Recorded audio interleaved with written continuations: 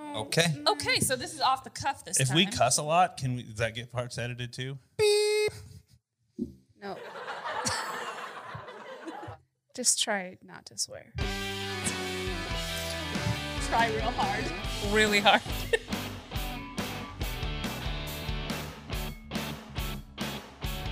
I feel like we're on a 90s sitcom. Yeah, basically we are. There we go.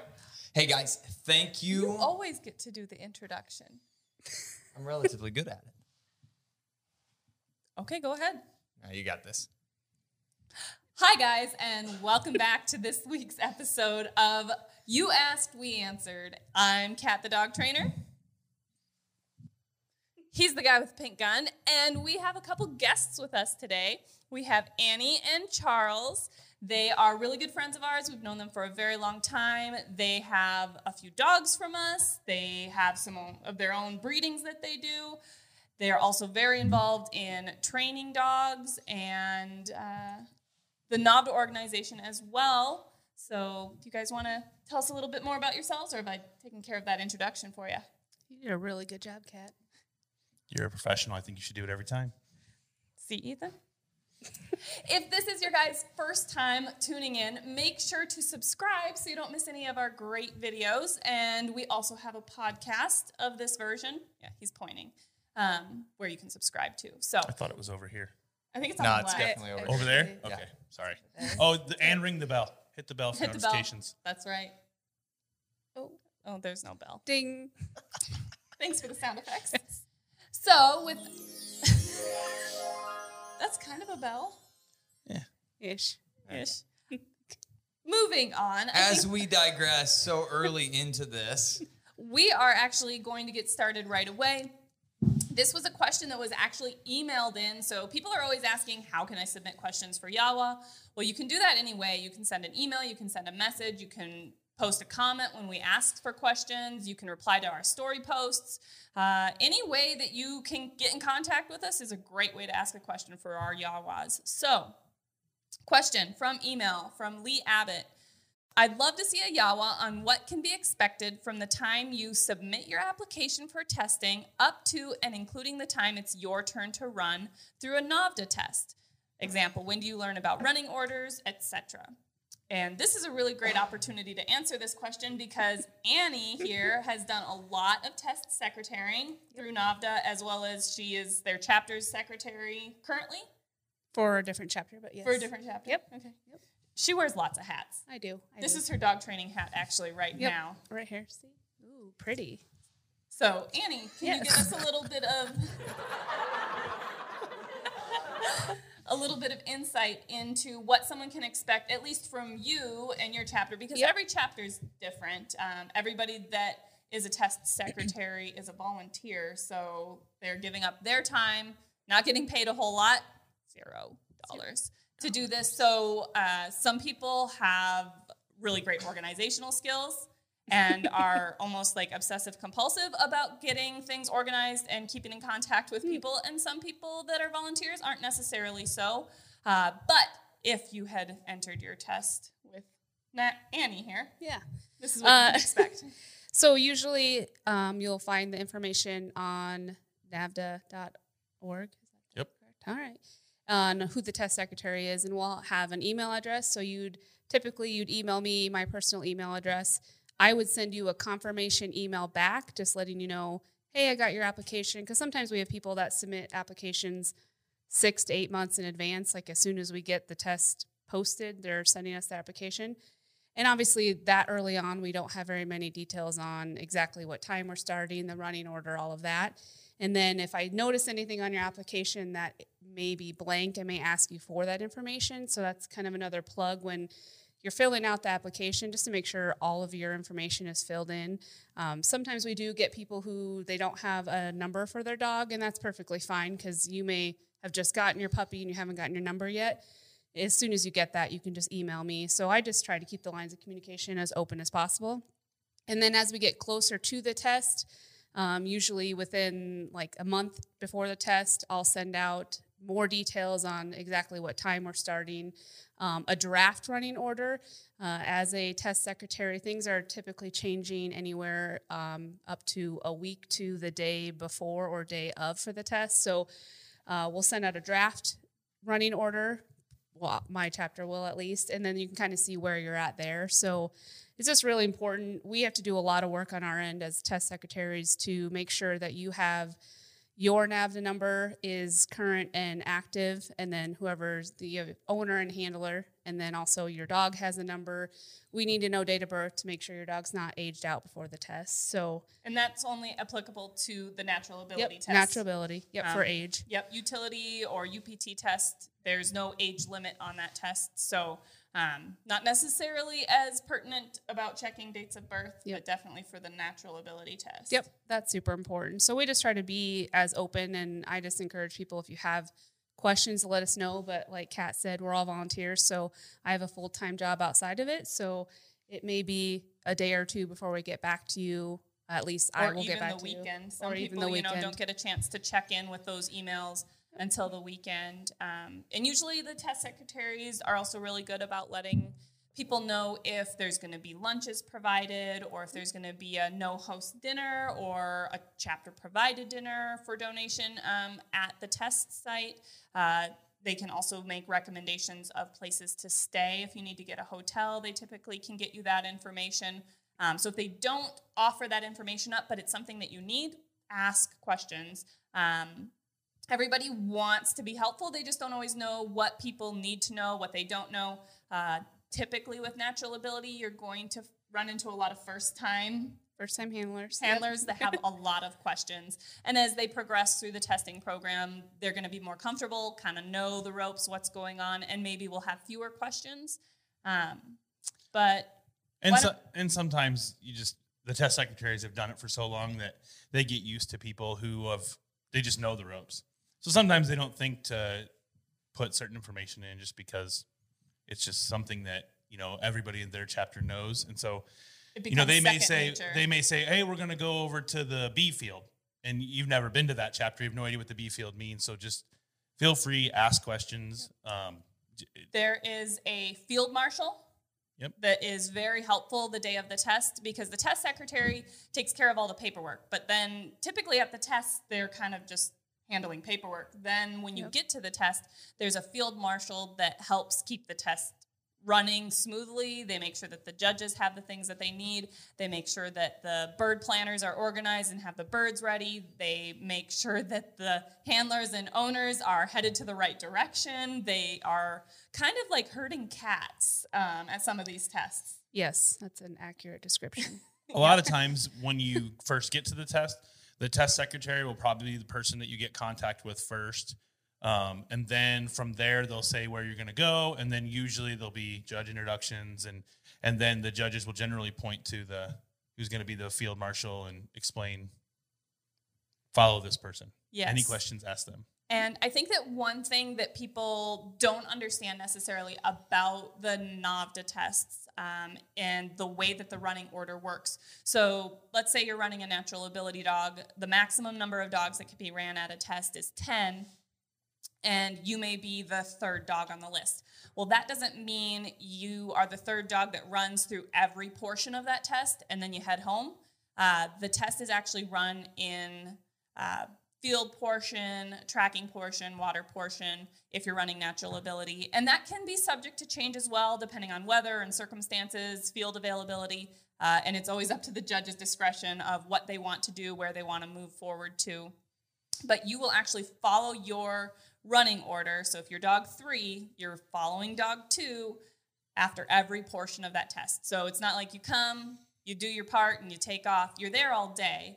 And you get to watch other dogs run. You get to interact with a lot of people that have the same passion as you do about training their dog. They put a lot of time into this puppy. Or, if we're talking about utility or UPT, a lot of time into these more finished dogs. And it's a great way to build camaraderie, join people that are from all over the U.S. sometimes at some of these tests that you might not have had an opportunity to meet and learn about them, as well as you'll get to see lots of different breeds typically too. I mean, if you have a short hair, you might actually get to see a Munsterlander or a Brock Francais or a Bracco Italiano that you're like, whoa, I've never seen this breed before. So it's a really great networking experience as well at these tests. And then, like I said, you're going to follow that dog through the entire test and continue watching and learning from everybody else that's going on. And then at the end of the day, the judges are going to deliberate depending on what they got to see that day. It can be short deliberation or it can take a little bit longer. And then they'll do kind of a recap of the day and read scores. And that's when you're going to find out how your dog did throughout each portion of the test. And at that time, if you have questions, that's when you need to approach the judges, ask your questions. They're going to tell you what they saw that day and explain why they scored your dog the way that they did. And that's one thing that, especially if you're new, I know it can seem a little intimidating, but it's really, really important. Please go talk to the judges. They want to hear from you, especially if you had a rough day. You know, if you got a 112 prize one, you're probably like, woo, and you just, thanks judges. But if something happened, you have to learn, and not knowing necessarily, maybe you didn't see something or you can miss something because you're caught up in the moment. So I always stress to people, please talk to the judges after the test, because what happens is the next day you go, why in the heck did I get a 2? And the people that could answer that question were standing there and want to answer the question for you. And the next day isn't the day to try and contact any of those judges because like we all say at the end of the day, we put those scorecards away, we mail them into the main office, and I don't remember exactly what happened with every single dog that we saw that day because we see a lot of dogs in a weekend, we see a lot of dogs in an entire hunt testing season, and the situations start to blur together. So the time to ask the questions is then in the moment when the judges are all together, they have their scorecards available with copious notes on the back of their cards that they can refer to answer your questions. The thing not to do is to go on Facebook and post on a forum, why did I get a 2? My dog obviously did this perfectly because it's perfect. And then everybody go, oh, wow, well, that sounds like you recall it perfectly. Those judges obviously screwed you. It's not the case. Nobody's there to do that. Everybody's there to give your dog the best shot. And it goes in any testing or organization that way. I mean, ask the judges. They saw it. They made a decision based on what they saw that day. And nobody else can, except for somebody who was there and saw it firsthand, can tell you what happened. So, The other thing I would suggest if, say, your dog's 7 of the day, is ask a handler beginning of the day if you've never done it before, if they would mind you walking with in the field portion if you're curious on what it is. If they give you the okay and the senior judge is okay with it, you can walk with and kind of see what the field portion is like. As a field marshal, I've suggested that a lot of times, and it's usually everyone usually says it's okay to walk with. Obviously, if there isn't 10 people walking with, but it definitely helps with the first time jitters of kind of walking along and you can see kind of what the expectation is. And yeah, you're running your dog in a field for 20 minutes, but it makes it a lot easier when you go out in the field and you kind of see what it is. It's not as intimidating as it sounds. It's fairly easy, but I definitely suggest walking with at least one of the first runs. And then obviously you just kind of have to watch the tracks ahead of you. You can't really see much usually on those. In water, you can kind of see how it is. But that's also the importance of going to some local chapter training days is they might have mock tests to kind of walk through kind of how your day may go. So definitely participate in those if you can. Yes, and be familiar with the Rules and Aims book. It's there. It's a resource for a reason. Going to a natural ability test or a UPT test or a utility test and not even having cracked that book, you're going to be at a huge disadvantage of knowing what to even expect for that day. And if you can read through those rule books, ask questions at your training days so that you can be familiar with what you truly need to know, what you can and cannot get away with. Going to a handler's clinic, I think they're renaming them Aims and Rules clinics would be also great because they are going to explain those rules and what the judges are going to be looking for so that you can be as prepared as possible for test day.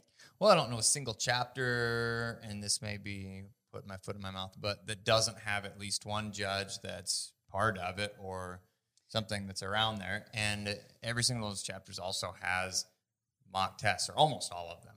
You know, they have some setup Or that they can training show days you. of some sort. Yeah, that they can go over parts of the Training test days there. that they set up as much to be similar. So you can go, you know, this is what it's going to be like. This is not your test day, but this is what it's going to be like. So, And you can, when you find that information on the website to get your test, sign up for your test, there's also a link there to the chapter website or chapter contact. So whether that's a Facebook page or a web page, and that also can get you information on if they're going to have a mock test, maybe the month before. Even if it's a little bit of a drive, maybe if it's your first time, it'd be worth driving over and checking the chapter out, and kind of you'd get to see the grounds, and you'd get to go ahead and participate in their mock test. 100%. A lot of the Midwest chapters do that anyway. And not only go to these tests to observe, but if you become really involved in your chapter, you're going to be able to volunteer. You're going to learn a lot more by watching other dogs work and other handlers work with their dogs. And you'll potentially be able to see, well, I'm prepping my dog for natural ability, but these people over here are prepping for utility. And wow, that's a whole other ball game. And that's something that I would love if my dog could be able to do. And if you have that end goal in sight and have a better idea of where you could be going with your puppy, that you can go, this is a stepping stone. Natural ability is a really great start to judge for natural ability, see what your dog has the potential to be, but then also say it's just the ground step. You know, it's the door to this whole world of dog training and preparation that you can do to prepare not only your dog for these tests, but also these dogs that are prepared for these tests, which I really feel that the NAVHDA testing system is trying to judge and produce dogs that are very realistic hunting dogs, very versatile hunting dogs. So if your dogs can perform at these levels of tests, whether it's a prize 1, prize 2, prize 3, or even if you fall short of that prize, that still means that you have a very well-trained, polished dog that would be a joy to hunt behind. Agreed, 100%. I've used all of my utility training in ways that you never think of using it. I never used to heel dogs in and out of the parking lot or public hunting area. You just let them out of the truck and away we go. Well, when you come up to that area and there's 3 guys with 2 dogs and you don't know what's going on, just the simple thing of being able to heel your dog and heel up to your truck and have them loaded up. That's something that I didn't do before I started training towards utility. So, yes, that level of obedience and control not only makes your dog a little bit under control heading to the field, but is just safer all around to have them under that level of obedient control. And along with that, if you are at a natural ability test and you see that they're running utility dogs, either that day with you or maybe somewhere else and you get done early, try to check it out. Again, like NA, it's a little bit different because there is live fire in the field with UPT and utility. So there's some safety requirements and some things that, depending on what's going on, you may or may not be able to walk in the field. But usually you can see part of the test. From the gallery. And so get an idea of what it looks like. I mean, it got me hooked. And also volunteer. We love volunteers. Sometimes we're shorter than others, but that's one way to get your foot in the door and kind of see a lot more of the tests and how it goes, is get out there and volunteer, whether it's planting birds or, offering to be a field marshal or help handling pheasants for the track. Catching birds. I mean, Catching birds. Everything, Yep. There is a level of volunteerism, even preparing the meals, the lunches, getting the snacks ready for the judges and picking up waters and things like that. This entire organization is all volunteerism. The test secretaries, the field marshals, the bird handlers, the gunners, the judges, they're all volunteers. Nobody gets a paycheck. We're all volunteering our time. So if you can add to that volunteerism, you're definitely going to be able to give back to the organization, and it's going to be very much appreciated. Best view of a test from a volunteer. That's right. All See the right. most. On that note, I think we covered a big portion of what it looks like moving through the beginning stages and everything else. What do we got for our next question? We're going to actually go through a couple of shotgun questions. We like to call these our lightning round, where we're going to try and get through just a few extra... Oops, wrong button. Thanks. Nailed honey. it. Yeah, nailed it. A few extra questions just so that we can answer Nope, not the right one either. Just keep pushing them. You'll see which button works. You need to get some stickers for those. Lightning round. That was better. Okay, enough. I'm asking my lightning round questions. From Instagram, Annie_GSD. I love doing tricks German Shepherd.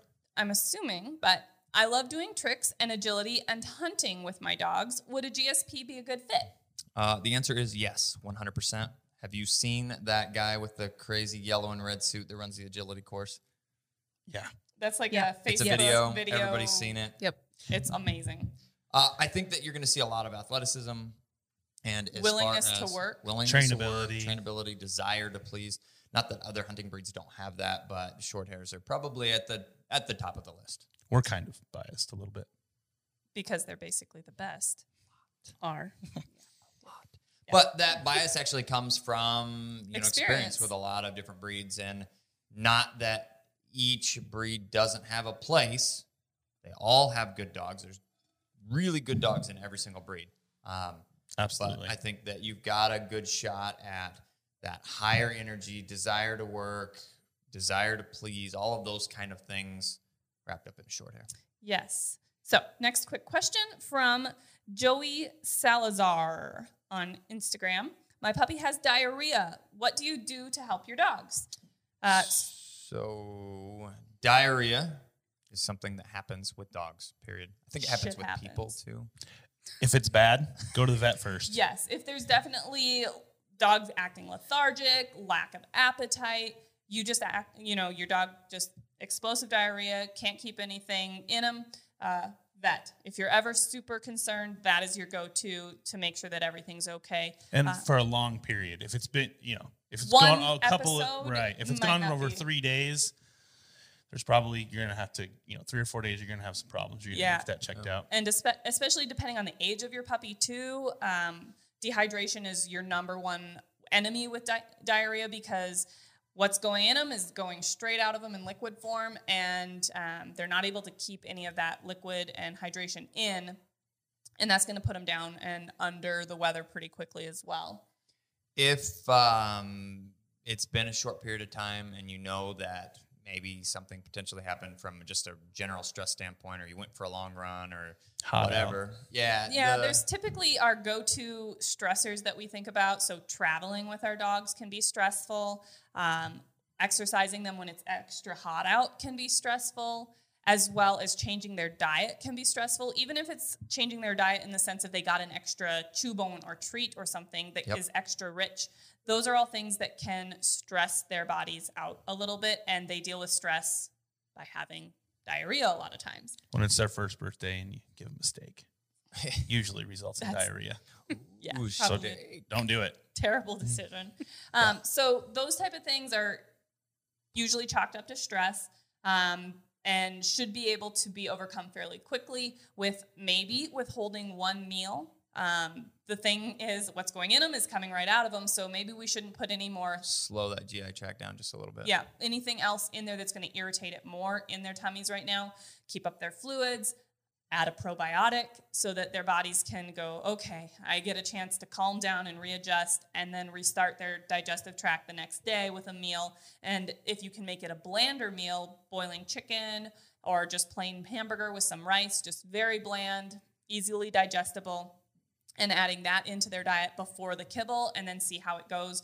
But again, like Charles said, and I think we've all mentioned, if you're concerned and it's been going on a long time and you've made some changes and you don't notice any new stressors in the environment that could have caused this, there could be something else going on, and definitely seek veterinarian help. We are not vets, Nope.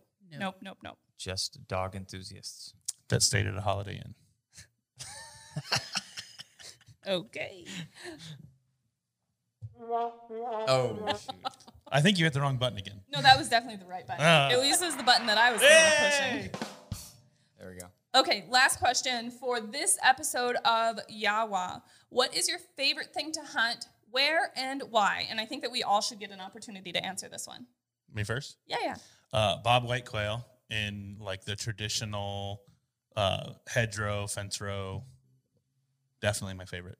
So Kansas, Nebraska, a little bit of Iowa, but that traditional Kansas bobwhite covey flush gets me really excited every time. Why are you looking at me like that? Oh, well, I can only say one because I've only hunted one species, and that would be the pheasant. The pheasant. And I think I've only... Rooster. I've only hunted in Iowa, but that's just because where we live, so...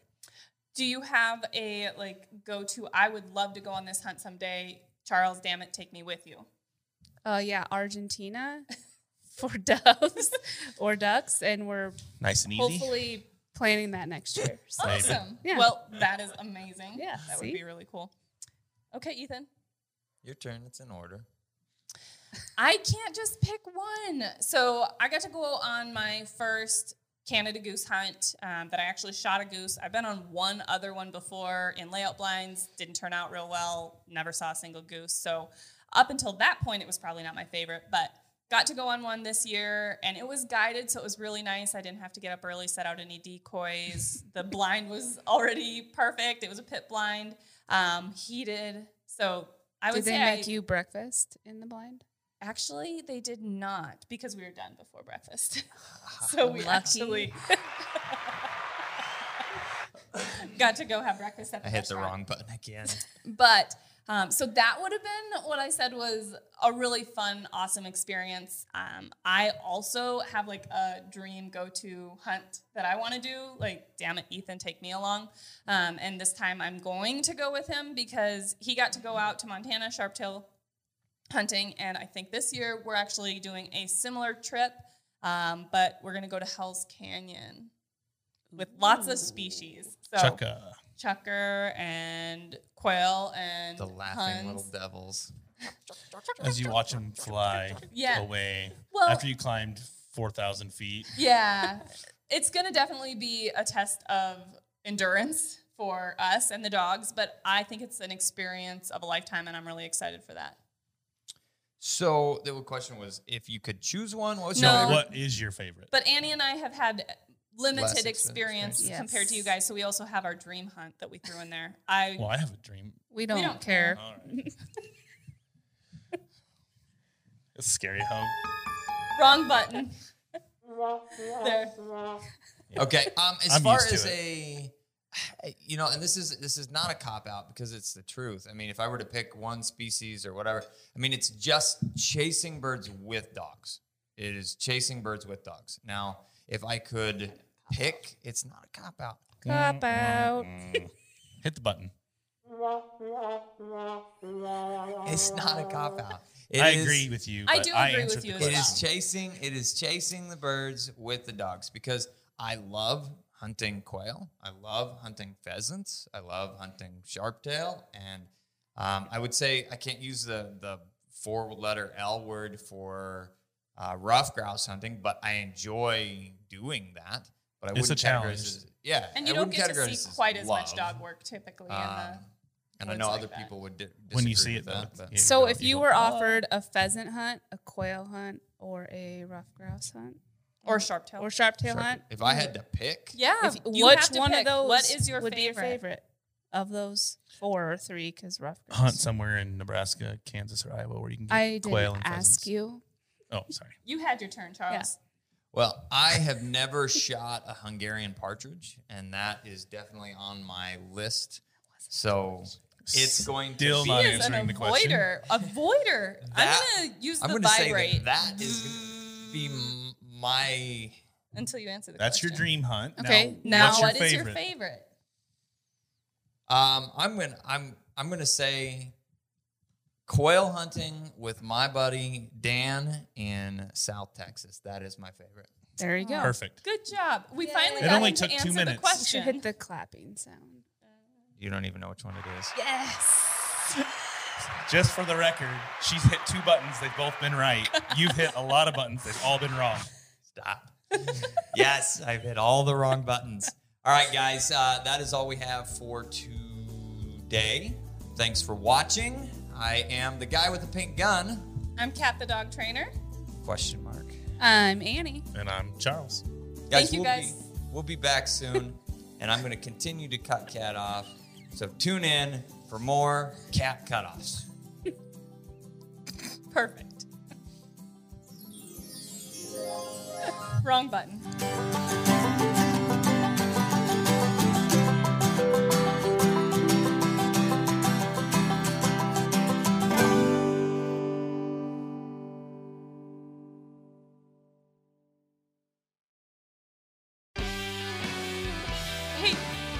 gonna wait for Charles or what? Introduction music My allows Instagram time handle was for better. I'd use it. what? Huh? What'd you say? I wish my Instagram handle was better. I'd use it. Roaming Versatiles? Yeah, That's not terrible. that's not terrible. Yeah, I It thought isn't you Cat were the going to dog introduce trainer. it. It's but- no guy with the pink gun. Or Cat the dog trainer. Are we recording? We are. Just so you know, for any amount of, I'll start taking offers to tell the origin story of the pink gun. But I'm gonna need some serious offers. Don't play with me. And honestly, you are probably one of the few people that does actually know. There's 3 in the whole world, and they're right 1, 2, 3. Yep. It's a closely guarded secret. Yeah, and I hold the dollar, so He does. He still has it in his wallet. I know the dollar's important. Not Okay. a dollar. The dollar. the dollar. Welcome back, guys, to another episode of Yawa. This is part 2 this week. We have our guests, Annie and Charles, and I'm doing the introduction this time because I do a better job than Kat. Throw it in the comments below. What do you think? Is Kat or I better at introducing this series? Well, we don't have to guess who's better at reading the questions. No. No contest. contest. Definitely me. Ethan can't even I read can't a read. 3-sentence question without stumbling. So we're going to start answering questions. There was definitely a theme with the questions this time. And we got so many great questions, probably at least 80 questions. So we tried to categorize them a little bit. I wanna preface that just real quick He's here. back on interrupting you. Yeah, interrupting. No, The interrupting cat. Knock knock. Who's there? Interrupting cat. Interrupting cow. You've not heard this joke? I've heard this joke. Okay, we got to tell Annie. Oh. Knock knock. Who's there? Interrupting cow. Interrupting cow. Okay. Hey, So all I'm getting at I is got that it. we really appreciate y'all. We appreciate the fact that you have questions and you feel comfortable and want to reach out to us. And we apologize for not being able to answer all of them. But we do want you to know that the reason why we don't get to all of them is because there literally were 80 questions this week. So we will continue to try and move through them. Go, Kat. Through Cat. Okay. So, like I was saying before, I was so rudely mooed and interrupted by the interrupting cow over here. wow. We had a very thematic number of questions about e-collars. And so we're going to kind of try and answer Lots and lots of most of these questions about e-collars in this episode. So, first question from Eno the GSP on Instagram. Help! Our GSP is great during recall training, but when another dog walks by, he doesn't listen. Okay, so that is, without sounding short or rude or anything else, it's a pretty good idea that you're not finished with collar conditioning. And maybe you haven't even started because you just said recall training. Maybe you've done mostly positive-based recall training, and that is really good in controlled environments when your puppy wants to work, your dog wants to work for that treat, when the treat has a higher value than what they want to do, which is in those higher distracting situations, typically sniffing something else, playing with the other dog, running off. Those things, if you're only doing positive-based training with treats as rewards, those things are typically more important to the dog in those situations than that little treat that you've got, even when you're out there shaking your little bag of treats. Come on, Fido, please come back. They're like, meh, birds, rabbits, squirrels, outside, I don't care. And Other dogs, it looks for like. all of you, all positivers out there, we understand also that if we are shaking bags of treats, we're not doing our positive reinforcement training properly. Yes, we know that. But I believe that that's a pretty common thing that a lot of people resort to as if that is positive training, that they get the treat bag out. We're and just start baiting shaking and it. bribing at that point. Yes. I'm not gonna lie, I've done it before. Oh, I think Well, we've all all done it at some point in time. It's but like- it doesn't always work, and that's because the reason that it doesn't work is because that treat, that bowl of food, that whatever, that bait isn't of a high enough value to pull the dog's focus back to us. So whether you've started with collar conditioning or not, that would be our recommendation of using collar conditioning to recall. to be able to reinforce that recall training in those higher distracting situations. But you can't just throw a collar on a dog and push the button and think that they're going to come back. You have to do the training It's to a get great there. way to ruin things. And you Yes. also can't do it in the hallway and then roll right to the dog park and expect your dog to come running to you from the pack of dogs either. Oh, So absolutely. there's a proofing process. right. There's a stepping up, especially when you're dealing with distractions. Definitely when you're dealing with distractions, which actually leads us into our next question. These are really great questions and they're very relatable. So I'm going to use them to segue into the next one easily. From r_college05 on Instagram, e-collar training, how to start, when to vibrate versus stim. Typically, when we're starting to introduce any of our new cues that they've already learned through positive reinforcement, we're going to start vibrate conditioning those behaviors, whether it's for recall, it's for place training. We can use vibrate in those controlled situations because vibrate's typically enough. Then we need to be able to transition to using actual stimulation, also in those controlled environments when the dog is focused, so that they can also understand that the stimulation, the continuous stimulation, means the same thing. It's shut off the same way as vibrate by complying with what we're asking them to do, which is something they already know how to do. Then we can start using a little bit more stimulation until we're sure that we're getting a direct response based on that stimulation in those controlled situations, so that when we need more stimulation in those high distraction situations, it's available. And the dog's going to respond properly. And it's all proofed. You don't do vibrate, do a 1 continuous, and then again, just step it up. You're slowly working up. You're building A up. conditioning process through Right. everything. Yep. And I also want to mention that you can't just say, well, this is the level that my dog always responds to, because it's not the same. The situation, even the environment, temperature, and humidity is going to change how that collar connects with the dog, how they respond to the collar. Even the dog's mental level of exhaustion or focus is going to change how they react to the collar and what level they're going to respond to in any given situation. That outside stimulus of distractions, other dogs, birds, things like that are going to be a huge distraction to those dogs, and different levels are going to be necessary to get through those distractions. Was that one when to start too? How to start and when to use vibrate versus stim. Okay. So we say when to use one versus the other. Basically, once you've proofed the collar and they understand that those levels of stimulation, higher levels of stimulation if necessary, mean the same thing as vibrate, we can say, I'm going to try and get my dog to respond with vibrate, but I know when they're chasing a bird that that's not going to cut it. And so I know that at those times I'm going to need stimulation. We always use the lowest level of stimulation necessary to get the desired response. But don't go into it thinking I'm going to give him, if you know your dog doesn't listen, say you're hunting and the dog's chasing don't a just bird. try vibrate Don't try first. vibrate. You know it's not going to work. It's That's just, where I made the mistake with the vibrate and beeper collar with my dog Nix. We talked about this, about the biggest mistakes we've ever made training. So check out that Yawa video if you want to hear that story. I made a mistake. I know it's hard to believe. It really is. But Ethan also made a mistake and talked about it in that video. So that's Whoa. easier to believe. I saved it. The other side of it, I think, that comes into is the difference between the two. I mean, and when to use them. I've actually heard from some other trainers that don't primarily work with sporting breeds like we do.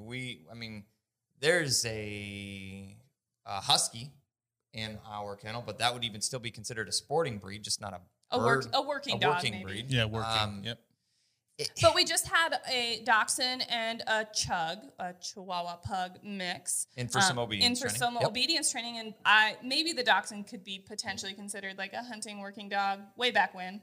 But definitely They still do some. But some, yeah, this one not, for Not sure. this much. Yeah. But the chug, definitely not. Just No. a designer Just breed, if you obedience will. dogs. So I've heard that the vibrate can be more aversive than actual stimulation, and it's usually our go-to because it's typically not with our dogs. Our dogs have a higher level of drive or desire, and it becomes a really low pressure, light, easy way to Communicate with the dog. communicate with the dog and build conditioning around a behavior. And it says, hey, focus in these low distraction situations. It's enough to pull them as a, almost a cue in itself to say, hey, Redirect their focus, make sure we've got their attention when we're giving them that cue, so they can pay attention to it, pull their focus back to the training situation and us. And the vibrate, not only can they feel it, but they can also hear that buzzing near their ear. If you grab a collar and you press the vibrate, you can hear it vibrating as well as feel it. And if it's right up on their neck by their ear, those dogs can definitely hear it as well. So it's able to utilize 2 senses in this conditioning process. But then we utilize the e-collar to redirect focus. Typically in our program with the dogs we're working with, if I have a dog that I ask to do something and we try and use vibrate first, maybe not in that situation where we know they're not going to respond, but we use vibrate first and then they aren't responding to that because their focus is pulled toward a bird or something to sniff or whatever is more important to them at the time. We will find that lowest level of stimulation that's going to pull their focus back, and then we'll go back to typically using vibrate to say, all right, now complete this that you already know. Yeah, and just remember that. So you can avoid that stimulation that may have been slightly uncomfortable by just complying to vibrate. And also for you as the trainer, remember that when I'm in this situation, especially if you tried vibrate and you had to go to stimulation, remember in that situation that vibrate's not going to work. And I hear so many people that say, well, I'm going to use tone, or I'm going to try to get there. I'm going to warn them first or something like that. Or I'm going to ask them first. And if they don't listen, then I'll use the collar and especially if they use the collar in the wrong way. So it just, as the trainer, remember that, when I'm hunting in the field, my dog just vibrate doesn't work. For some dogs. Anything that you're doing with your dog consistently, they're being conditioned to. So if you first try vibrate and they just blow it off, they're conditioning themselves to understand that I can just ignore vibrate. I don't have to listen. And then the real, and when that happens in the field, that's when so they also understand the environment that they're in, and they say, oh, when we're out hunting, he vibrates me. Then he yells a little bit. Oh, then he nicks me. Oh, now I better go. Yeah. And so now it turns into vibrate, yell, that nick. has to be the cycle every time. Right. And they're waiting for it. Right. So just as the trainer, remember that and say, oh yeah, vibrate doesn't work, and just go to the stimulation level that gets the response that you need.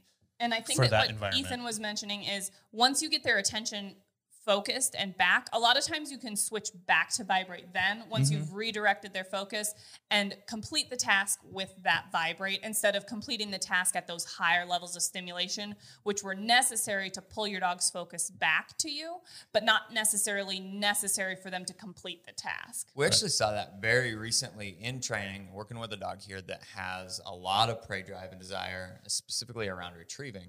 And it was one of those things that he went out to make a retrieve and picked it up and was trying to shop, basically, or go. There were multiple bumpers or multiple opportunities, and he was trying to pick up multiple of them.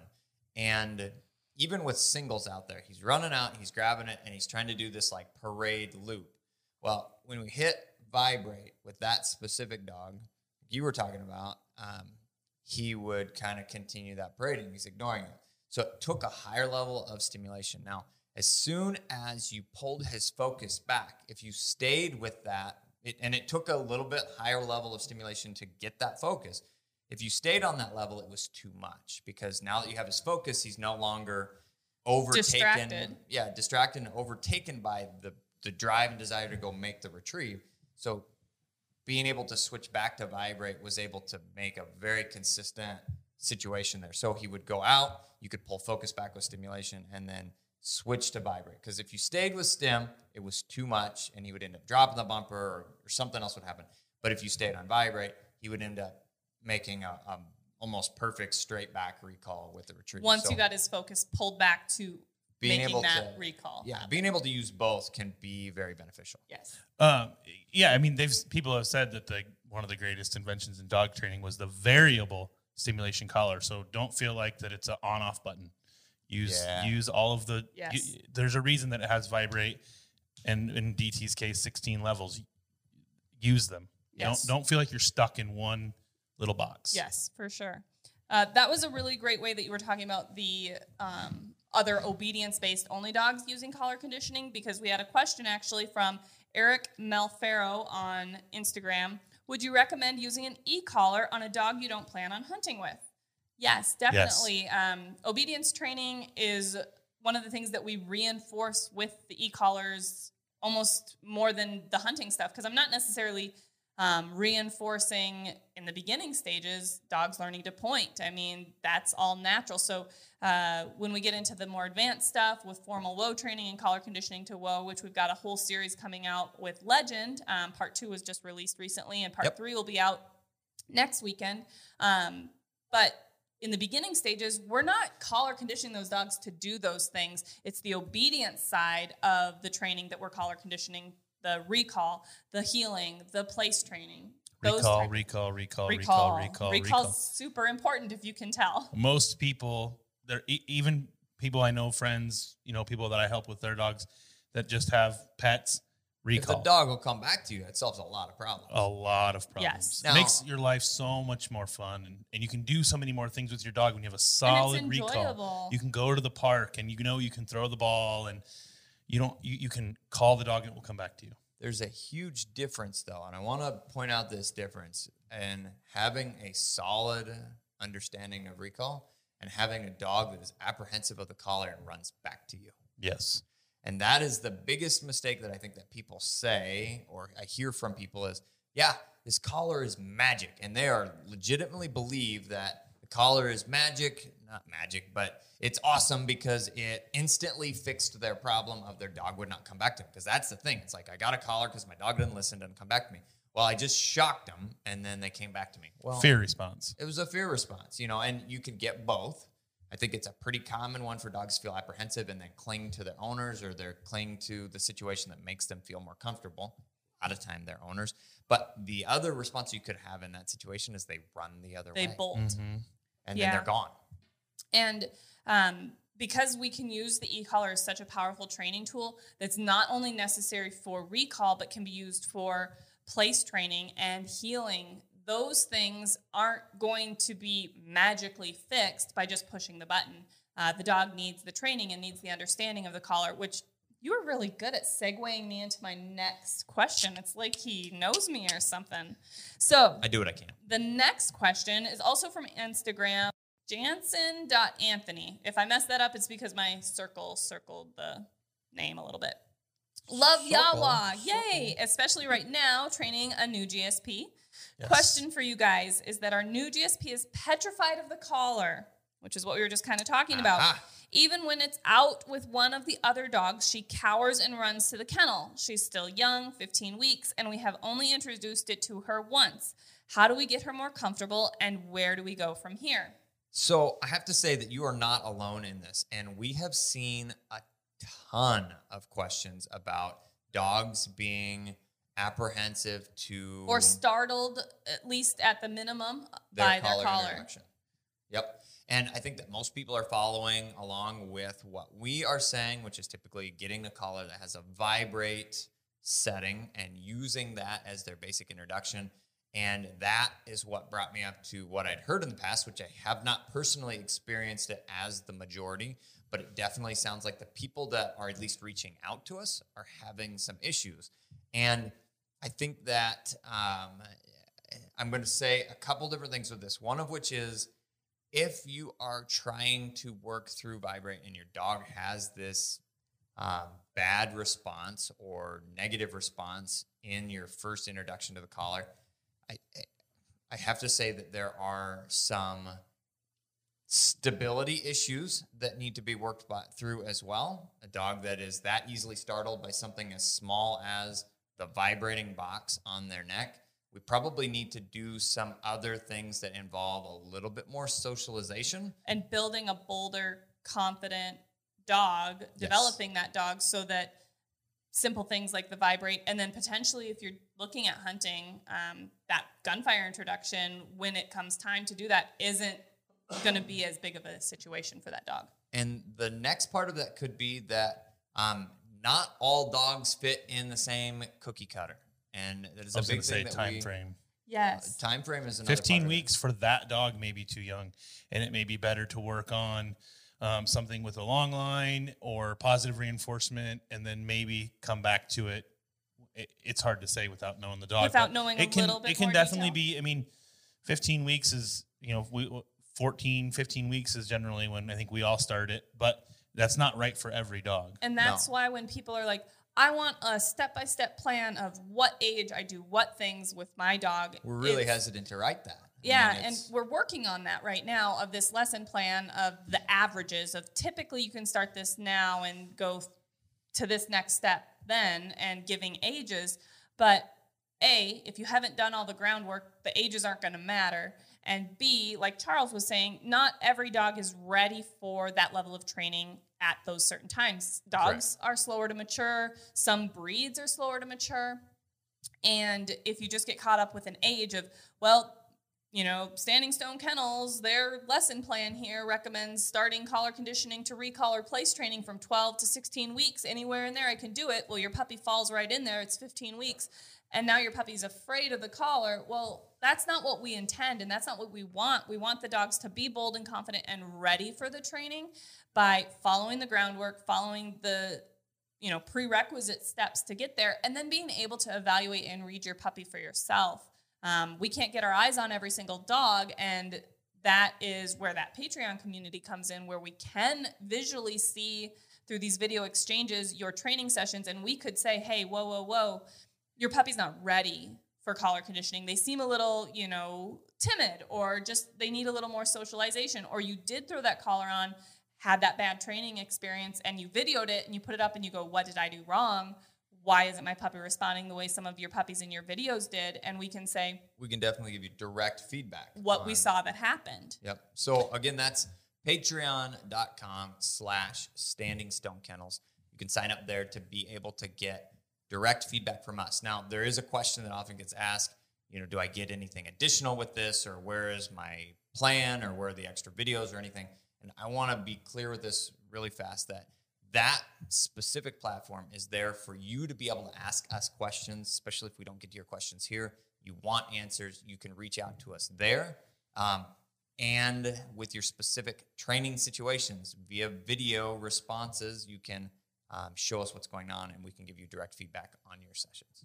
So this is a really great question as well, and I definitely want to hit on it about e-collars. It says, there's a lot of controversy behind e-collars. What are the pros and cons of using one? From Lancrawshaw on Instagram. And I think we've kind of been talking about those a little bit right now, about the pros and cons. The pros are that you're definitely going to be able to reinforce all of your obedience-based training.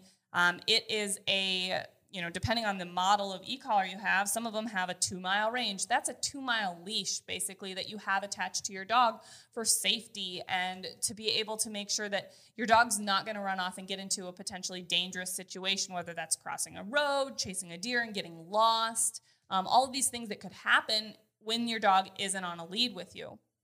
And Now, I think that if you think of an e-collar on the good side as a continuation of a leash, I mean, think about if you really jerked hard on a dog and really pulled hard with a leash and a flat collar, you can hurt him.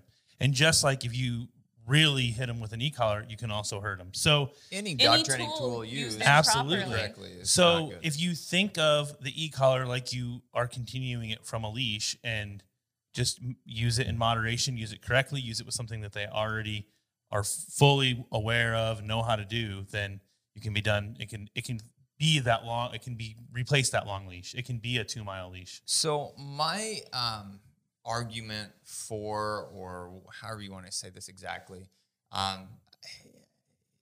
in the way that I would bring it up to different dog trainers and different dog enthusiasts and everything is, I think that very few people could argue with the fact that timing is one of the most important things in order to develop and train a new dog. Timing is the key to that, which is why we specifically use clickers in all of our positive reinforcement training, because that allows you to mark specific timing and it sound exactly the same, be exactly the same for each time, but that timing is allowed to be extended into your collar conditioning training and more advanced training by having the button. You can push that and it happens there. if the dog makes a mistake, when you get into some of this more advanced stuff where they are at a distance or they're out in the field or whatever, that timing is completely lost. Other than your verbal correction that you can have good timing on. Which But may again, not mean it enough. may not mean enough. When we're I'd go talking- as far as to say timing is the most important thing. Yes. It can. I would agree with you. It can change. What would be more important than timing? I can't think of anything. We'll come back to that. If we think of something that would be more important than timing in dog training. What do y'all think? Throw it in the comments below. If you think there's something that's more important in your dog training sessions and in dog training in general than the timing and everything. And for an example that to show how important timing is and the power of timing, with clicker training, you can go to mark something. And if you are off with your timing just a little bit, and let's say the dog is going to sit. They or the load dog a lot is- of times. So puppies will load where they like look like their butt's about to hit the ground, but And they're you gotta actually mark loading it. to launch at you. And the timing ends up being that you mark them on the way up, or you mark them doing a specific paw flip, or you mark them doing anything. That timing is what they saw, and that's what you're going to see repeated. So timing is so important, and the e-collar is a super powerful tool to be able to make sure that your timing is correct in all of your training. So getting back to just finishing up that question about and the cons of using one, I think the cons of using one are improper introductions and just improperly using them overall. They are such a powerful training tool, but if they're not introduced properly, working on conditioning and then proofing that collar, as well as working through any startling reactions that you get with your puppies at the beginning of those introductions, is where your cons are going to come in, just because you haven't been using it right. To play a little bit of a devil's advocate, maybe, as far as the cons go of having any collar, would be some people, I think, say that they would end up becoming reliant on the collar, and they have to always have the collar in order for their dog to respond to what they're asking or to do what they're saying. And I believe that if you, again, aren't doing your training properly, that's going to end up being the case. And I think that becomes wrapped up around improper use in general.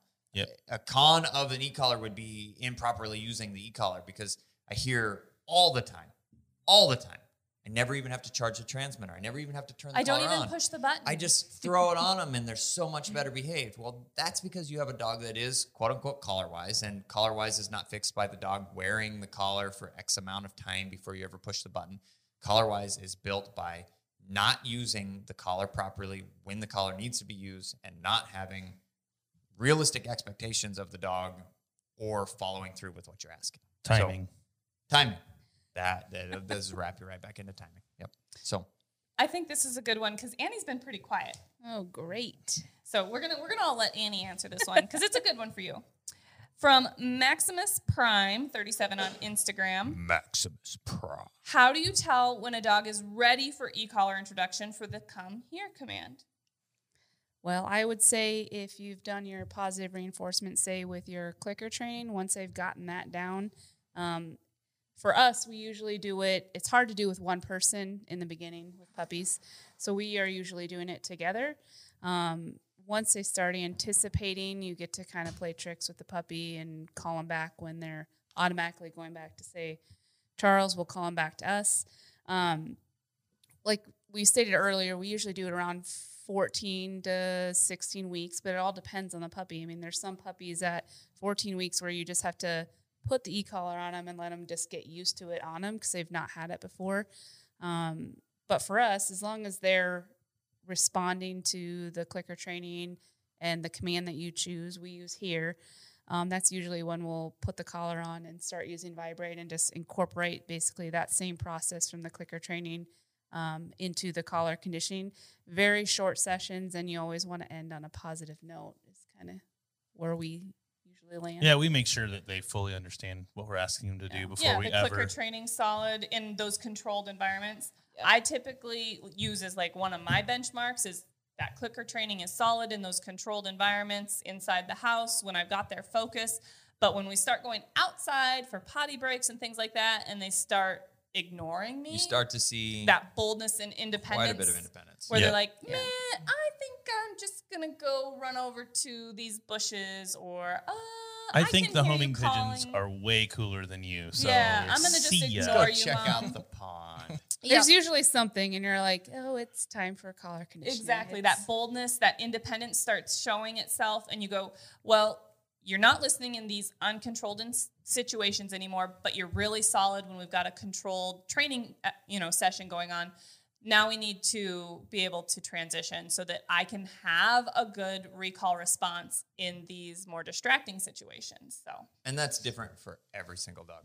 yeah, 'cause Absolutely. sometimes we've got a 12-week-old puppy that is just bold, confident, super independent, and starting to just wander off. And I'm like, well, we can't have this now, can we? And then I've still got some puppies that are glued to my side when we're outside at 16 weeks. Sprig was a great example I was going to say of that changes based on breed and personality. I mean, I don't think we started Sprig's collar conditioning until he was almost 6-7 months old. Yeah, he was very cooperative. We're Not a typical super- short hair, a more independent dog by nature.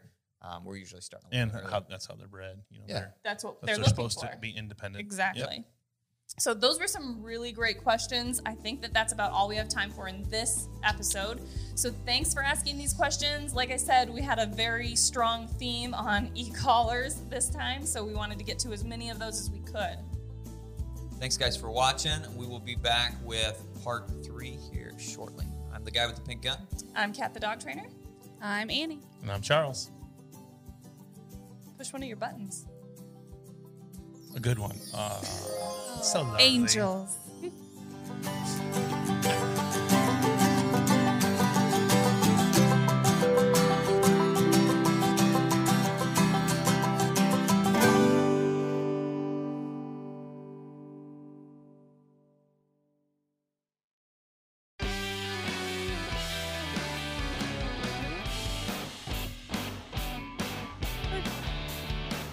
And we're back with part 3 of this week's Yawa.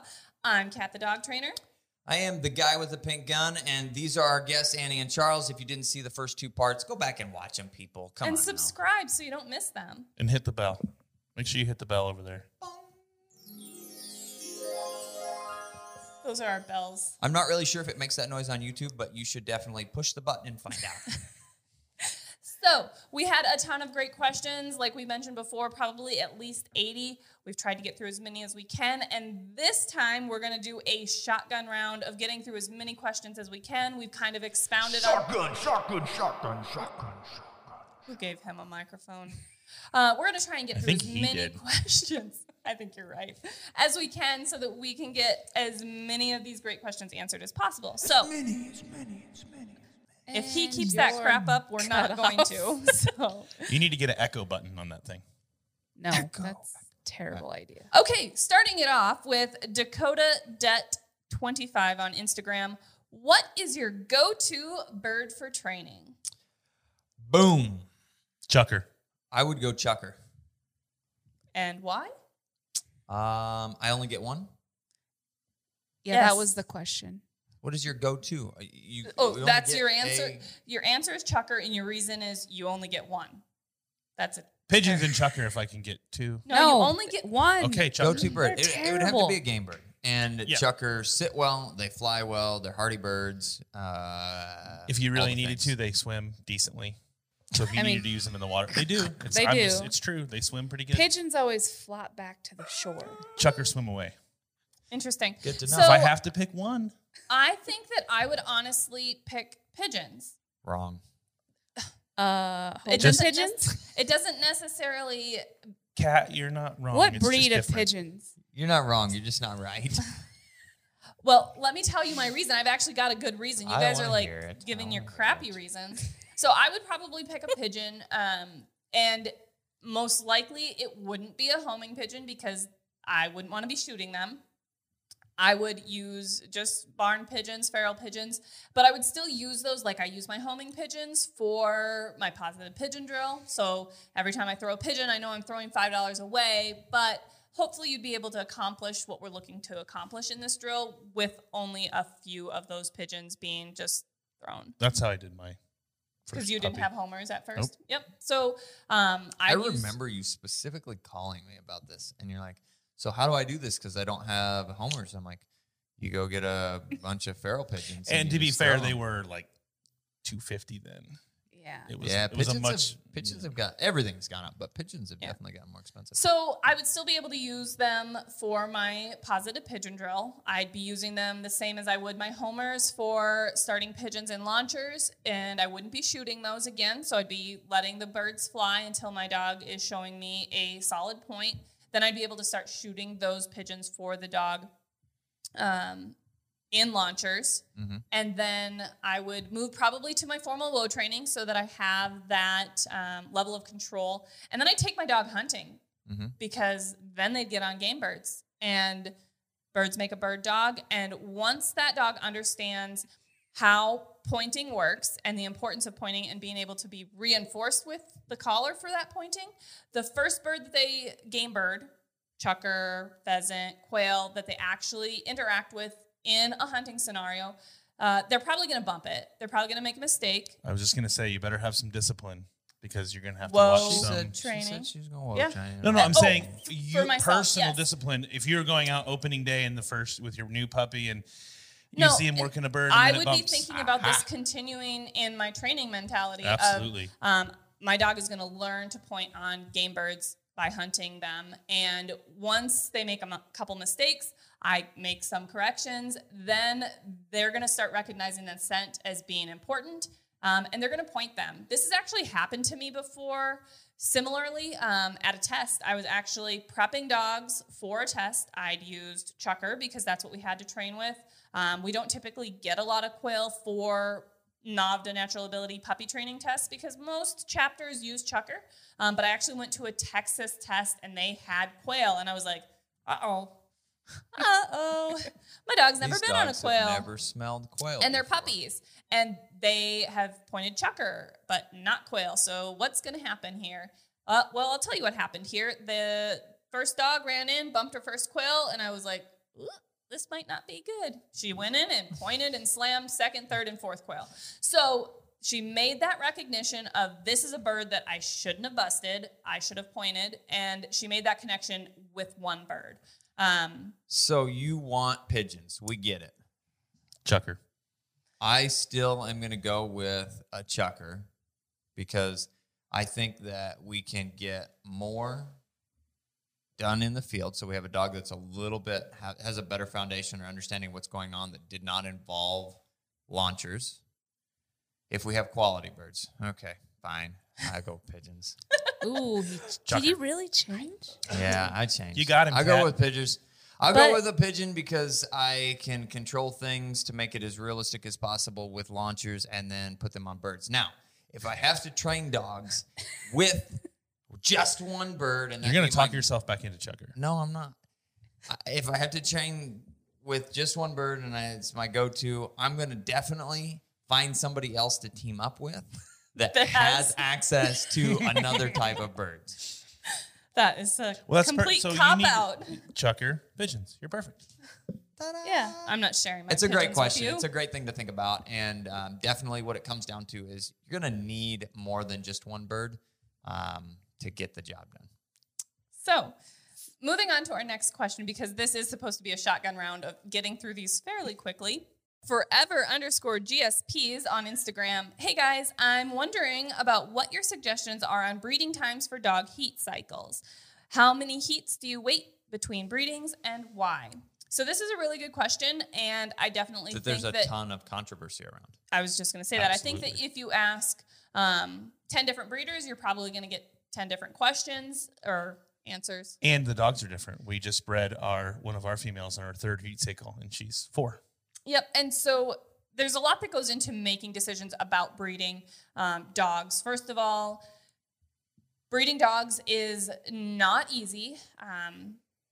Some people like to think that it is, but if you actually are truly trying to better the breed like we are, you're looking at health clearances for those dogs before you even get to the point of breeding. You're looking at testing those dogs through hunt tests to prove what they have the ability to do so that you can show that that's the potential of what their offspring is going to also produce. And you're looking at genetic pedigree programs to say these dogs are going to be good crosses for each other. And that's before you even do a breeding with those dogs.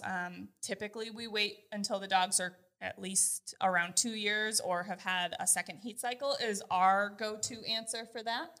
Yeah, I think that a lot of times the second heat cycle is when the dog is considered sexually mature. But if a dog cycles really early, I'm still not going to breed them at, and they have a 6-month cycle. She set an age, and there's a rough-to-mint around 2 years old, and I think that was all derived around OFA's testing. Absolutely. Yeah. You can't be certified until the dog's 2 years. And there are some other tests out there now that are saying that they can get consistent results with things like hips, pen hip testing, before the dog is 2. So there are a few things in there that can come and play, but definitely the dog needs to be mature. And We don't need puppies having puppies. No, it's And not ideal. not only are they physically and sexually mature, but also like mentally mature in a sense of they Yeah, need to be able to be absolutely. good mothers and care for those dogs And on the flip and those side, puppies. for you, it's a big commitment. I mean, you have to be willing to lose that female. There's the potential for Sure. that. And It's so, always there's always a risk. So and it's not so- like, oh, I'm just doing this because it would be fun to have puppies. Pyometras or other uterine infections. We had one recently, and this was not us personally. We've been very fortunate not to have issues, but knock on something a bunch. We have some small issues, but nothing big. And this dog actually had uterine torsion. And almost died, lost the entire litter, and she almost died herself. So, and I asked Peter, you guys have met or seen him if you've watched some of the other videos, and he said that uterine torsion is extremely uncommon in dogs. It's more common, I think he said, in cats and maybe horses or something. But I think he said cats just because they're more nimbly bimbly. Nimbly bimbly. Nimbly bimbly. Wasn't expecting to hear that tonight. So with that, getting a mentor to help, But, yeah. reaching out to Reaching somebody out that for has done this somebody. before, if that's the breeder you got your puppy from, like Please it don't was for breed us. just because you want your grandkids to experience Right. puppies. That's not a great answer. Because I like mean, Charles said, you've got to be understand the risks that you could lose the entire litter of puppies, some of the puppies, you could lose mom. Mastitis is always a risk of something that you can watch for, you need to watch for with your moms, as well as like preeclampsia with the moms, preeclampsia would be milk fever, quote unquote, calcium deficiency. deficiencies. So these are all things that you have to watch for and be very aware of when you're looking at the potential of breeding dogs. But to get back to answering your actual question, we digress here about suggestions on breeding times for dog heats. Charles was saying, well, that depends on every dog because they bred some dogs at day 7. I've literally bred a few dogs at day 40 because their heat cycles Is it have asking kind of breeding split. time, like when Yep. the dog? Breeding times for dogs heats. And so that is a huge window of day 10, day 7, really only one day way to know that 20, answer. day 40. Progesterone. Progesterone. Run It's the only the way you blood know. work. Run the blood work. Do not Every guess. 2 to Science, 3 days. people. That's all you can do. Science. Yep. Because especially a young male might be excited and try no matter what, or an experienced male, I Or should a say, young male may not. not be interested, quote unquote, interested at all. Because and they're not she's- I truly flipped that. sure of And what an experienced male may just say, "Oh, yep, I know what to do." Yeah. and breed anything, whether she's truly prime time of breeding or not, whether she's actually ovulating or not. And then those young dogs that are inexperienced and unsure of what they're doing may not know when the dog needs to be bred, or the female might just not be super friendly. They get the name bitch for a reason sometimes, and they can give cues to that male of, you better not try and breed me because I'm not going to be happy about it. So blood work is your best indication of when that female is truly ready to be bred and is truly going to be ovulating. So running progesterone levels is our go-to. We've been very successful with running progesterones, and every once in a while something happens where a female doesn't take. And there's typically an extenuating circumstance about, why that didn't happen. But still, it's Mother Nature. It's just like people. Yeah, and- we don't get pregnant every time we try. No, and that's it. It's Mother Nature, and it's Mother Nature on a drastically more primal way. I mean, it's if they're not able to get bred or something like that, I mean, there's usually a reason for it. It's just like there's a lot of things to talk about this. Specific timing, though, is important. I have a feeling this one's going to spawn some more questions. Yeah. If you have more questions, throw them in the comments. We'll answer them later. How many heats do you wait between breedings and why? Okay, so this one I have a really big opinion on. And the biggest thing is that when a dog goes into heat, their body says, I'm ready to have puppies. They pretend to have puppies, whether they get bred or not. And that includes dropping eggs. And if those eggs are not fertilized, they can become cysts and you can have all kinds of problems. Now, when the dog's body goes through an actual pregnancy, everything stretches out. This happens to women as well. They skip a cycle, everything tightens back up. And there are a lot of people and specifics that go around saying that it's easier for them to not actually tighten up and then stretch all the way back out and then tighten all the way back up and stretch all the way back out. And have those eggs that are not attaching and creating cysts. People also get surprised about falsies, right? Yeah. We get them. We have two that have them. We have every two that time. get one every Well, they're single going time. to. I mean, because their body is the- truly thinking it's Yep. pregnant every time it Whether has it's a heat bred or cycle. not. Produce milk, everything, the Yep. whole 9 yards. Nesting, Nesting, it's- all of it. that would be more common than them not. Right. So the thing is, if you plan to breed, do it while they're early, while they're younger, healthier, and then spay them. Be done with Yes. it. Don't go, oh, my dog's 9. I need to get puppies out of them now or something. It's That's not the ideal. least That's like, healthy way to do it. It's the same hard. with women, waiting till Sure. we're much older to start having babies. I was going to say puppies. Is I mean, definitely you think going. about that as a 7 or 8-year-old dog. I mean, that's in the vicinity of 50 plus, 60 And there's definitely more plus. I mean, complications that can happen in those pregnancies, Yes. and the health of the dog is always our number one priority. So if we ever see litter sizes decreasing, moms having complications in those pregnancies, persistent mastitis, things like that, that's typically an indication to us that they should not be bred anymore, and we're going to retire them from our breeding program because, like we keep coming back to, every time you breed a dog, there's a risk that you could lose them. And if I'm seeing signs that breeding them is not going to be beneficial for their health and that it's going to be hard on them, I'm going to make the decision not to breed them anymore. Perfect. Okay, next question. It's a great question. There's There's a lot there. There's a lot, and we could go into much more information. Like, not Ethan, Charles. Somebody said, if you are thinking of breeding, to seek a mentor. Was that you? Yep. Okay, I knew it was one of the guys. That You will would have a be ton of questions. I promise. from the breedings to the puppies. And we actually have a new series out right now that we're doing with the Muddy Benny litter, showing the development of puppies and newborn puppies through the entire 8 weeks that we have them. So that's a really great resource if you are thinking of having your first litter of puppies, to see, kind of an inside view of what we put into raising and developing a litter of puppies. So check it out. Can I ask another question? Yeah. Go for Let's Okay, go. just making sure we have time. Next question from J_1080s. During the trained retrieve, can your dog still be a pet house dog, or should they be treated like a kennel dog where the only thing they get out for is bathroom and trained retrieve drills? Well, that's not actually how our quote unquote kennel dogs or dogs here at the kennel are treated. So I don't know where that specifically comes from, but Our dogs come in and hang out on the couch. sure. They Yeah. come off the table, come out and hang on the couch. You just can't ask them to do the things that you're doing.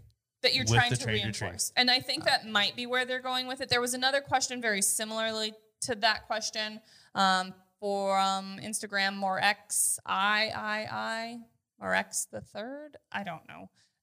If I butchered it, I'm so sorry. But they basically are talking about, it was a really long question, but they only do their trained retrieve for about 5 minutes a day, maybe twice a day. But they've noticed when they go out to the field with her and they start doing regular fetching drills where they throw the bumper out, she'll run back and sit by it.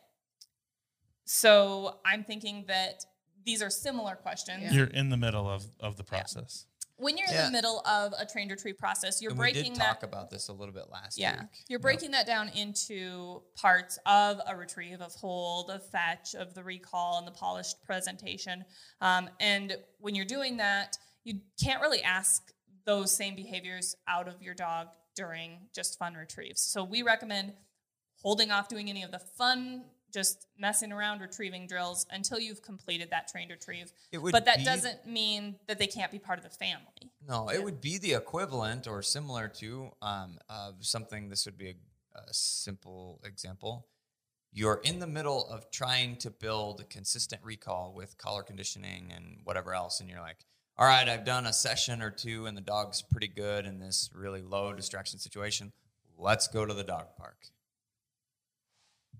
Or when they're puppies, if when they're puppies is working on bumper drive and excitement to retrieve, the bumper becomes the fun toy, and in this case of trained retrieve, it's the training tool. And so when they come back in the house, they just have bones and other stuff. You just don't work on that specific thing. Yep. Right. Absolutely. So I think we have time for one last question. Sure, ask a couple more. Ask a couple more. Well, why not? Why not? We'll try to actually make them lightning.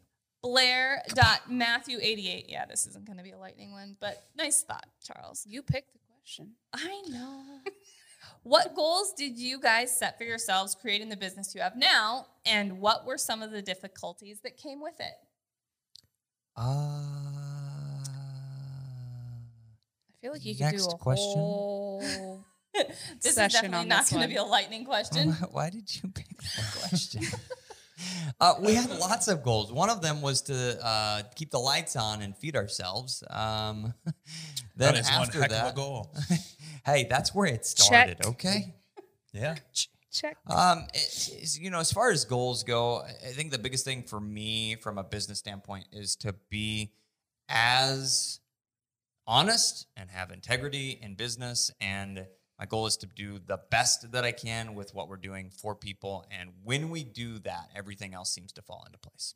So, Yep. And I would just say that the biggest struggle that we've probably had is when we started our business, it was just Ethan and I, and dogs don't scoop their own poop. They don't feed themselves.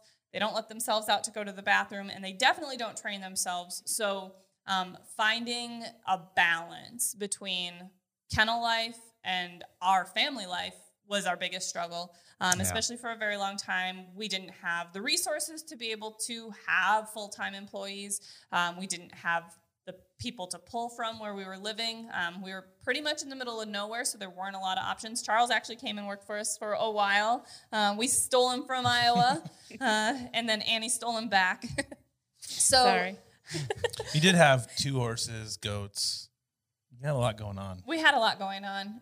No children yet, though, so we Oh, waited for man. that to happen until we were in a little bit different position in our lives.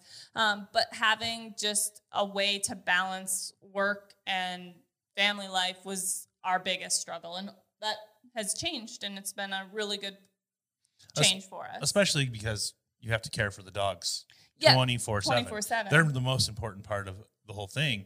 So There's no days off. Right. You can't just go, oh, well, we're going to run over and see my mom for the day. You can't do that because you have puppies that can't hold their bladder for more than 4 hours. You have everything has to revolve around the dogs. And so And their schedule and their it takes routine. a lot to finally get to a point where you can not do that. For us, we sure. take them with us. I mean, And we that's just where have to we were bring them at for a everywhere. very long time. 6 dogs, they all just come with us, and if we gotta let them out to potty, that's what we do. So. Yep. Yeah. And we definitely had the same situation of, if I was living, or we were living in Kansas, my family was in North Dakota, that's not a 4-hour round trip, I will tell you that. So if I wanted to go see my family, I went and saw my family, and Ethan stayed back Yep. and held down the fort, vice versa. His family was in Kansas City. We were on the complete western side of the state, so just getting there was over 5 hours. Again, not a 4-hour round trip. So he went to see his family. So we didn't get to do a lot of things together as a family. And that was difficult for those first 5 years of our business. And getting up, dogs need to be let out at 6 a.m. every day and let out last thing at 10 o'clock at night. Well, I can every even, single day. yeah, I can remember one time that you and I both got the flu. Oh my gosh. And like a flu lasts 7, 10, 12, 14 days. And it was her and I. I mean, so you imagine having the flu, going and letting dogs out 4 to 5 times a day. And it's like, they can't sit for 7 to 10 days. So we're Gotta out go do training. bird work. Yeah, we vomited in between runs. This is probably more information than you wanted. But TMI. I mean, it's like, all right, lay down in the truck for a little bit. Okay, let's go set some more birds. We'll go do another run. I mean, that was... It really is 24/7, 365. Like yeah. there is no And break. it's tough to make those sacrifices, and that's what we had to do at the beginning because, I remember Ethan's little brother was getting married and he was in the wedding and I had to stay home. I couldn't go to their wedding, which, sucked. I mean, it did, but somebody had to take care of the dogs and we weren't in a position yet that we had any employees. So Ethan went to his family's get together, his brother's wedding, and I, sent a card. And the same thing happened. My dad passed away and that was in North Dakota. And luckily for that situation, Ethan was able to come with me, but we hauled a trailer full of 16 dogs up to North Dakota to take care of so that we could do that. So there's And then always... wrote my dad into taking care of some of the rest of them. Yeah, I mean, we a couldn't few of take them. all of them with us. So he actually came out and babysat dogs at the kennel for the 3 days that we were gone for funeral and preparations and family time. So those are the types of things that were really tough. And we had to make sacrifices in the beginning of growing our business and that we felt were necessary sacrifices that we are glad that we were able to make then that got us to the place where we're at now, where we do have, we have 6 employees right now that are able to help take care of dogs, give us the flexibility to sit here and do these Yawa videos and some other training videos, go to some shows, and then Because it's time for let out. Exactly. We have dogs in the dog box right now that we're going to let out. Yep. We're done here. And there's always the ability to grow, and that has allowed us to do more with our business than we ever thought was possible. Absolutely. Thank you guys for being on our show this time Thanks with for having us. Thanks for having us. And go walk your dogs. We're going to use your exercise bed. Thank It's you. got a big bright light. That'll make it easier. You put that light up for us. Hey guys, thank you everybody for tuning in this week. We appreciate y'all. We appreciate your questions. And definitely, again, if this is your first time to the channel, this is your first time watching our show, hit that subscribe button so you don't miss any of our upcoming content. Guys, I am the guy with the pink gun. I'm Kat the dog trainer. These I'm are our Annie. guests. Yeah. I'm Annie. Charles. And we will Cut catch us you off. next time. Goodbye.